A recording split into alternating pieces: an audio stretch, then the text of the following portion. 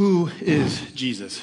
It's perhaps the most important question you could ever ask, while simultaneously also being a difficult question to answer. Even in Jesus' day, people who interacted with him had a hard time understanding who Jesus was. Earlier, Paula read that account in Mark 4, where the disciples were in a boat and such a violent storm hit them that they feared for their lives. They woke a man who then calmly quieted the storm with just his voice. He reduced the fury of the storm to a peaceful hush. And then, awestruck, these disciples murmured among themselves, asking, "Who then is this man that even the wind and the sea obey him?" Then the same man proceeded to heal a paralyzed man and forgive him of his sins, which the religious leaders, they boiled with anger, saying, "Who is this man who speaks blasphemies? Who can forgive sins but God alone?" And then reports about him spread throughout the region, and news of him reached the palace of King Herod. And puzzled, he said, "John the Baptist I have beheaded, but who is this man of whom I hear such things?" Who is this man? To the question, who is this man, Paul answers in our text with 4 profound statements. Each one begins with the words, "He is."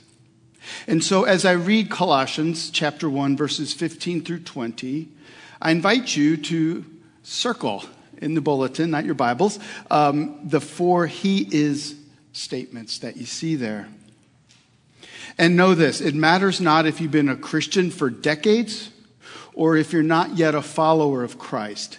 These "He is" statements should cause you to marvel at who Jesus is. You ready? Colossians 1, verses 15 through 20. "He is the image of the invisible God, the firstborn of all creation. For by him all things were created in heaven and on earth, visible and invisible, whether thrones or dominions or rulers or authorities. All things were created through him and for him. And he is before all things, and in him all things hold together. And he is the head of the body of the church. He is the beginning, the firstborn from the dead, that in everything he might be preeminent. For in him all the fullness of God was pleased to dwell, and through him to reconcile to himself all things, whether on earth or in heaven, making peace by the blood of his cross." This is the word of God. The grass withers, the flower fades, but the word of our God will stand forever. If you want to know God, if you want to know his will, if you want to know his way, then we must know his word. Let's pray. Father, we're thankful that in Christ Jesus, all of our questions are answered, all of our needs are satisfied, all of our longings that are holy and good come true. We thank you for this word to us. Help us to grow in a knowledge of who Jesus is. May his supremacy over all things be that which delights us this morning, we pray. Amen. I have never been in an earthquake. Have you? I always had this sense that if there was a massive earthquake, I would rise to my feet and I would sprint out of the building to safety. And then I would go back in and rescue helpless men, women, and children and their beautiful pets. And then I get my picture in the paper. I don't think that way anymore. I recently read an account that makes me doubt my abilities to be heroic. Now I'm not so sure that I could even get off the ground, let alone run to safety and help others. So I read an account recently of someone who endured the massive earthquakes in Puerto Rico. And he describes the moment that the ground shook. And it shook so violently that he was completely unable to even stand, let alone walk to safety. His testimony helped me to realize something. That a massive earthquake causes the ground beneath you to move so violently and so randomly that it's like trying to stand up on one of those mechanical bulls, and to ride it. You just cannot do it. Though your mind says rise and move, you cannot. And then in the moment in which the quake has ceased, you come to this humbling conclusion that you lack within you the self-sufficiency that can make you rise and run to safety. You know, most of us here will never endure an earthquake, but all of us will come to endure a different kind of quake, perhaps what you could call a life quake. Some event in your life that shakes you to the point that you realize that our self-sufficiency isn't sufficient for the task. It could be the betrayal of a spouse, the diagnosis of diabetes, MS, or cancer. Or it could be the life quake of financial ruin, or bitterness in the household, or career failure. It's true, life can deliver us earth-shaking moments which knock us to our knees, leave us paralyzed, vulnerable, and scared. Life is full of earth-shaking moments. And so we're prone to panic, not towards peace and rest. Did you know that shortly after Paul wrote this letter and sent it to Colossae, the city endured a massive, massive earthquake? It's true that Paul wrote this letter around 60 AD, and depending upon the historian, Tacitus or Eusebius, there was an earthquake in either 61 AD or 64 AD, and it leveled the city in the surrounding region. My friends, certainly the Colossians held on to this letter in more ways than one. And even more so, they held on to Christ, who is the focus of Paul's letter and our text. In this passage that we have just read, it addresses what God has done for us. In all of life, but especially when life quakes, he lifts us and he holds all things together. And so he's able to put our shaken lives at rest. And how is this possible? Because of the supremacy of Christ. Paul speaks of it in verse 18, although he uses a different word that we could translate it that way. Paul writes, it is that in everything he might be preeminent. Preeminent could easily be translated, and often is, with supremacy. My friends, these he is statements that we've read, they magnify the supremacy of Christ, that he is preeminent over all things. And so the point that Paul wants us to understand this morning is this. Because of the supremacy of Christ, we can rest in the sufficiency of Christ. We will see that as we look at the 4 he is statements. The first he is statement is right at the beginning of verse 15. He is the image of the invisible God. When I was in junior high school, I used to go nearby to this creek nearby the house, and I would just sit there and daydream and think. And I remember a time, one day specifically, when I was thinking about Jesus. Now, know this, my mother is a Christian Scientist, which is a religion that is neither Christian nor scientific. But when I was young, she would drag my brother and I to Sunday school when I was a little kid. Christian Science Sunday school, right? Not a church like Grace Church. So I heard stories about Jesus, but the Christian Scientists teach that Jesus is just a man. That's it. And so on that day, as I was reflecting about Jesus, I had a sentimental view of him as being wise and kind man that everybody liked. And I remember thinking that I wanted to be like Jesus the man. If only I'd had somebody who knew this passage, who could come to me and point to me something far more grander than my understanding of Jesus. Yes, Jesus is fully man, but he is also fully divine. That's what Paul means when he writes, he is the image of the invisible God. Now, perhaps you're thinking, how can something that's invisible, have an image? Seems strange, right? But Paul is writing in Greek, the Greek language. In an ancient Greek thought, the image actually it was believed to have a share of the reality that it reveals. So that in some way it really can be the reality. Paul is saying that when you look at Jesus, you see the image of God in human flesh. Do you remember in John's gospel when Philip said, Jesus, just show us the Father and we'll be happy? And remember Jesus' reply? Have I been with you so long? Oh, the patience of Jesus. That you still do not know me, Philip. Then he says, whoever has seen me has seen the Father. My friends, that's essentially what Paul is saying. He's saying what Jesus said. If you've seen Jesus, you've seen the Father. My friends, in Christ, we see who God is, what God is like, and what God does. We see that God is our creator and our redeemer. He's the God, the holy God who lavishes mercy and grace and love into this world. He's the one who comes down to us to rescue and reconcile and restore us.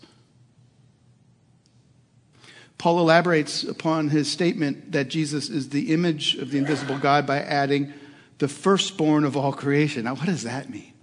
You know, Jehovah's Witnesses will point to Paul's words here and they'll say, see, Jesus is just a created being. He's a creature created by God. Therefore, he isn't God.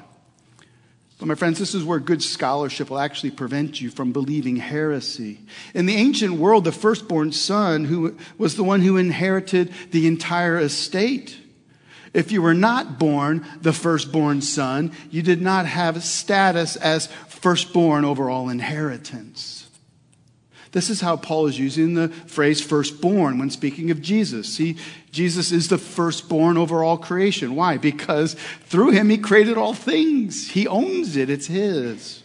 Look at verse 16. For by him all things were created in heaven and on earth, visible and invisible, whether thrones or dominions or rulers or authorities. All things were created through him and for him. Before we look at this much further, take a second to circle those three very important prepositions. For by him, verse 16, and then towards the end of it, all things were created through him, circle the through him, and then for him. Jesus is the rightful sovereign over all creation because he created all things. Paul leaves nothing to chance. He says all things in heaven and on earth, visible, invisible, and even any sort of power or dominion or anything is created by Christ. Think about it. This ever-expanding universe with its trillions of stars and billions of galaxies and all the invisible laws that hold all things together in perfect unity. God wants us to recognize and marvel that Jesus of Nazareth is the divine creator of all these things. He's created it all. Paul is making sure that we see the supremacy of Christ. That nothing exists in the universe that he isn't sovereign over. He is preeminent over all things. Look again at those prepositions. Paul begins by saying, by him all things were created. And then he says, all things were created through him and for him. By him, through him, for him. This is where the preeminence of Christ tends to rub against us. Most people are okay with the by him and the through him. It's the for him that our hearts are tempted to reject. See, the fact that all of creation, all of it was created for him, means that if we're to align our lives rightly and to live rightly in light of this truth, then every second of every day is to be lived with the upward knowledge that he is supreme of all, and that his glory is for why I live my life. Every moment of every second of every day is for him. And not begrudgingly, but with adoration and delight and joy. Please let this reality of the gospel sink in this morning. See, until the gospel comes alive in you, you will live all of the days of your short life under the false assumption that life is all about you. And so your perspective will be that creation exists for your enjoyment, your hopes, your dreams, your desires, your career, your marriage, your kids, possessions, vacations. It's all for you and for your consumption and for your enjoyment. And so sin is ultimately about supremacy. Remember, sin isn't all the little naughty things that you do wrong.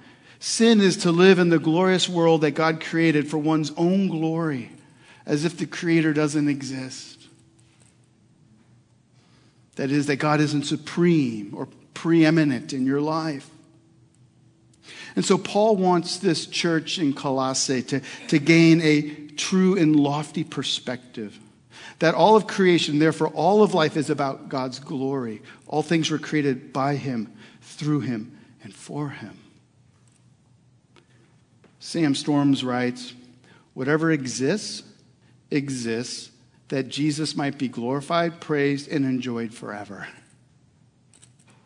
He is the reason, the goal, the aim, the intent, the point, the purpose, the end, the terminus, the consummation, the culmination of every molecule that moves. And then he asks, does that please you? Do you find unparalleled joy in knowing that it's about him and not you?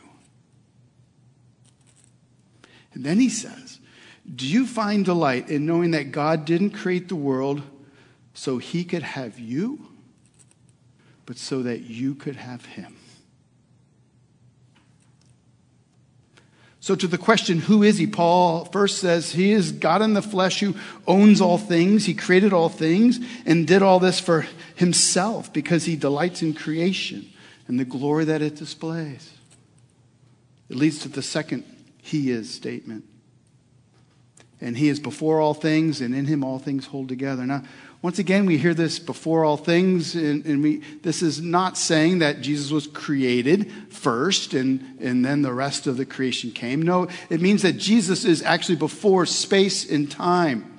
How can that be? Because Jesus, the Son, and God the Father, and the Holy Spirit, they've always existed outside of time and space. And so when Jesus created creation, he created time. He existed before everything came into existence. It's hard to fathom. But does that make sense?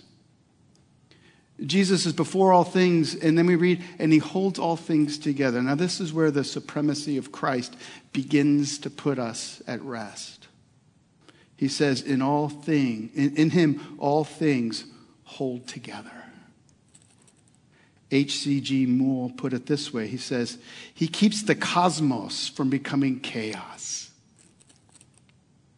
Another commentator writes, the point is, whatever coherence or unity the universe displays, it is due to the continual exertion of divine power from the Son of God. The risen Christ sustains and upholds all things. Jesus is the cohesive power that keeps all things intact.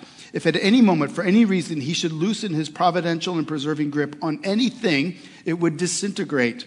It would vaporize and vanish into the vacuum of nothingness. Every heartbeat, every flutter of an eyelid, every rustle of every blade of grass, every breath you breathe is sustained by the Son of God.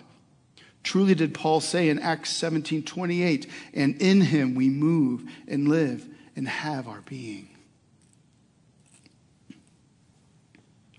And so when that earthquake hit Colossae a short time after receiving Paul's letter, I imagine they would have been encouraged and sustained by this word, right? They would be reminded that in Jesus, their Lord and Savior, all things cohere. Everything holds together. And so no matter the quakes in your life, no matter how widespread the destruction and sorrow, Jesus has not lost grip of this world nor of your life. And so if there is a shaking, it's because the Lord has willed it. You know, I know sometimes that the Lord puts life quakes into our life to humble us so that we would finally come to our senses and see that Jesus is what we need, and ultimately he is all we need. He can sustain us. See, perceiving Christ this way changes how you live on this earth. It allows you to walk in faithfulness, in a manner worthy, a manner pleasing of the Lord. You know, far too many Christians live as functional atheists. Hardships come and they think, well, God must be off his throne today. Because if he was on his throne, then I wouldn't have been injured, lost my job, broke up with that girl, had my flight canceled, lost half my retirement savings. You get the point, right? Because of the supremacy of Christ, because in him all things hold together, we may rest in the sufficiency of Christ. Now for the third he is statement. Look at the beginning of verse 18. And he is the head of the body, the church. Wait a minute, that seems like quite the non sequitur. How do we get from Paul saying that Jesus is supreme over all creation and things invisible and invisible, all things hold together in him, and then he says he is the head of the body, the church? Paul wants us to see that just as Jesus has supremacy over creation, he also has supremacy over his new creation, his people. This is where many Christians in America need challenging. Far too many lack understanding regarding Christ and his church. They say, I belong to Christ, just not his church. Or they say, I love Jesus, it's that church I just don't like. Well, that's not how Christ sees things.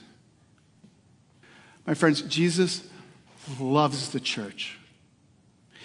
Yes, the church is flawed. He knows that, but he gave his body for the church. He gave his life for the body, the church. He's the head of the church, and we are his body. When Christ saves you, he saves you to him, yes, but to his body here on earth, the church. If you've experienced salvation in Christ, then you've been made a member of his body. And Jesus calls his body the church. Remember what he said to Peter? And I tell you, Peter, you are Peter, and on this rock I will build my church, and the gates of hell shall not prevail against it. How is it that the gates of hell shall not prevail against us? Because our Savior holds all things together. And he is on a mission, and we're invited into it. We're members of his body that he dearly loves. Now, I get it. Some people have had horrible experiences in church, perhaps at the hand of a mean Sunday school teacher or a power-hungry elder or a group of legalistic, gossipy hypocrites. I get it. But the fact that the church isn't who we should be does not minimize the truth that the church is the body of Christ. You might roll your eyes at the church, but Jesus never will. He gave his life for the church. Jesus loves the church. Does he know that the church is flawed and weak and needy? Yes. Just as he knows that you are flawed and weak and needy, and he loves you and lives for you just the same, so too he loves the church, and he lives for the church. He is its head, and we are his body. Now, when Paul says that Jesus is the head of the body, he doesn't mean like in name only, like in title only, like the way that Elizabeth has the title of Queen of England. Boy, she's got a lot to deal with lately, hasn't she? But when it comes to the daily operations and the administration of her country, she has very little, if any, role. Not so with Christ. He exerts functional authority over his body. And know this, the relationship between Christ the head and the church, the body, it's organic. It's living. It's vital. He is our living head, and we are his alive body. He lovingly and sovereignly exercises control over us. And we joyfully and faithfully depend on his abiding influence in our lives, do we not? So we looked at the first three he is statements. Jesus is the image of the invisible God who created all things. He is before all things and holds all things together. And he is the head of the body. Lastly, he is the beginning, the firstborn from the dead. Once again, Paul's words seem a bit cryptic. He is the beginning. What is that? What's he saying?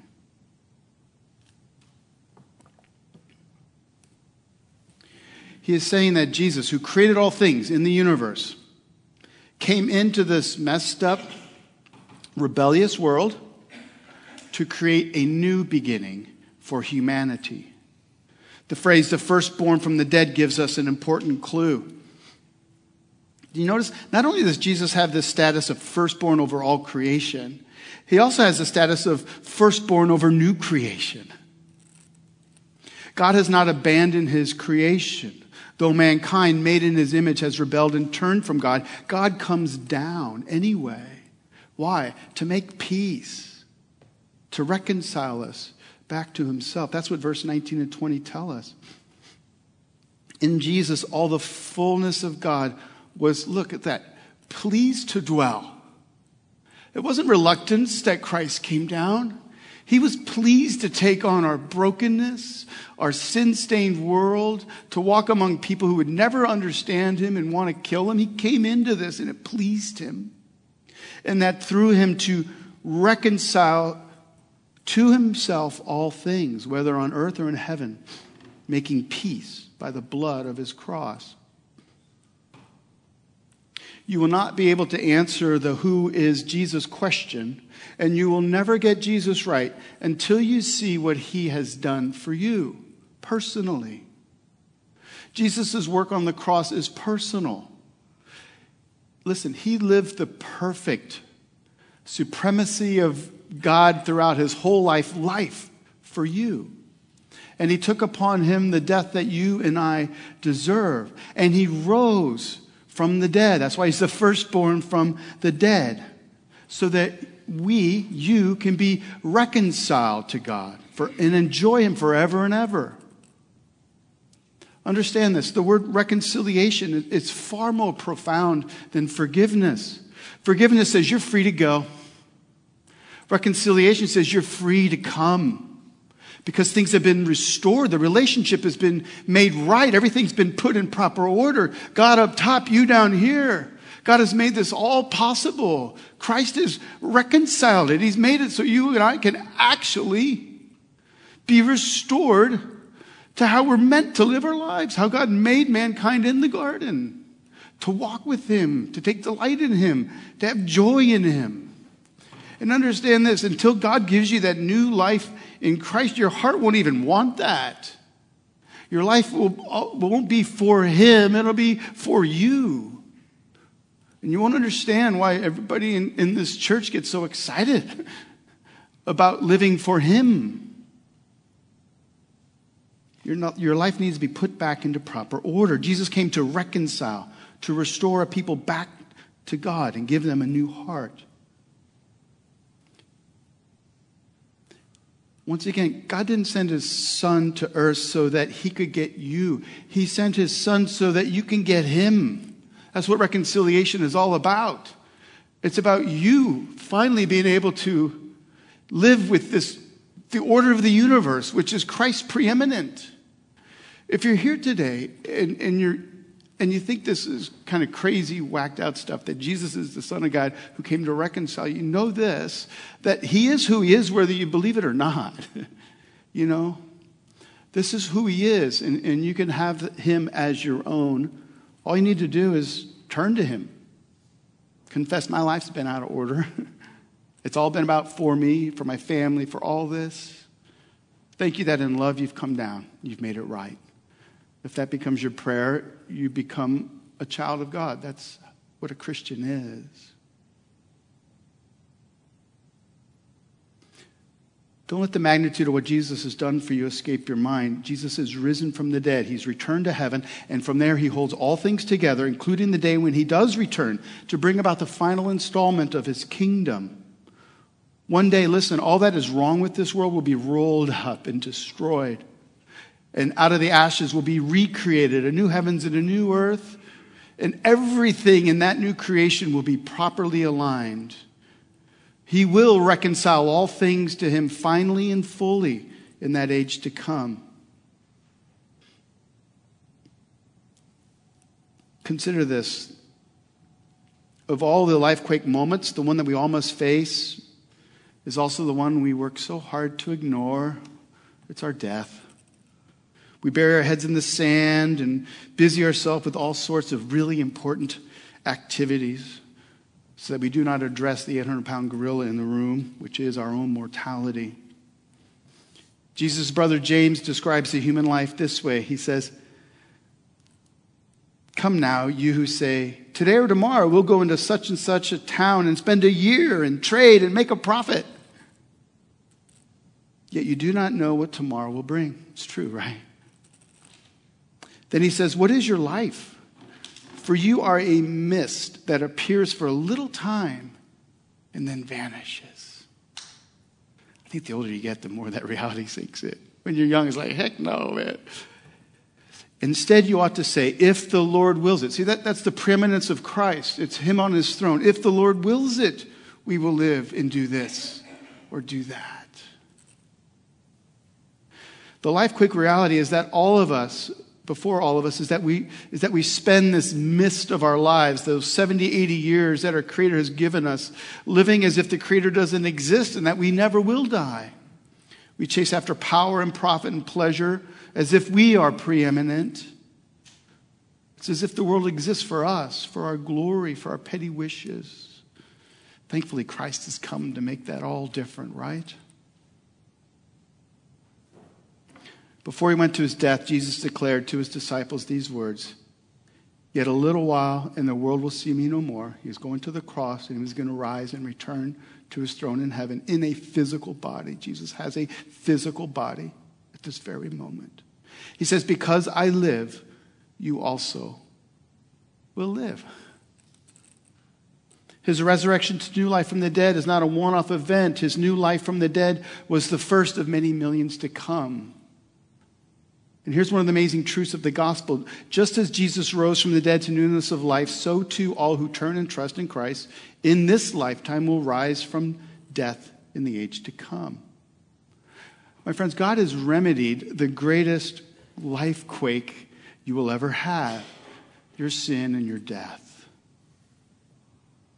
Some of you haven't given your life to Christ. You can do so today. He will reconcile with you. Just admit your need for reconciliation. For the rest of us here who have trusted in Christ, let us grow in our comprehension of who he is. May these 4 he is statements redirect our hearts and minds. Jesus has reconciled you back to God. He's placed everything back into its proper order for you. So that, what? Christ will be preeminent in all things in our lives. So we're closing. Let me just ask some revealing questions for us to think about. And this is for me as well. I don't stand up here as your pastor or someone who's got this all right. Every second of every day, boy, oh boy, at Mark Middlecoff, he's like focused, right? He never drops the ball. Now this is for me as well. Let me ask, to what extent does your life reflect the preeminence of Christ? Are the affairs of your daily existence so ordered that Jesus is seen to be preeminent? Is there any doubt in the way you use your time, your money, your talents, that Jesus is the source and center of it all for you? Is he your treasure? Does he govern your life in such a way that all around you know that he is your Lord? How visible is the supremacy of Christ in the way you walk and talk to other people? Are you always angry? Are you that Christian who just gossips or looks down on others? Everything's a problem. Do you lack joy?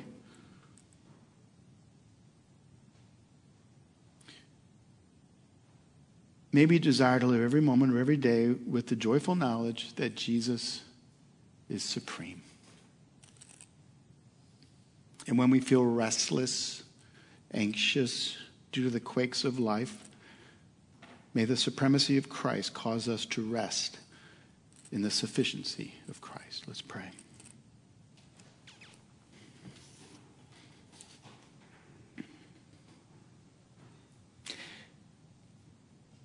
On paper, it all looks so right. It looks so good and so easy. Jesus, you are supreme above all things, and we're not, and we belong to you, and our lives are lived for your glory. It seems so easy, and truthfully, we want that. But we know that we can't even get off the ground and pursue this without you in our lives. The power, the grace, the mercy, the encouragement to walk in faithfulness, pleasing to you. So we ask, Father, to send more of your Spirit so that Jesus, your Son, would be magnified in our lives, that we would not be anxious in anything, but that we would trust in the supremacy and the sufficiency of Christ over us and through us and in us, we pray. Amen.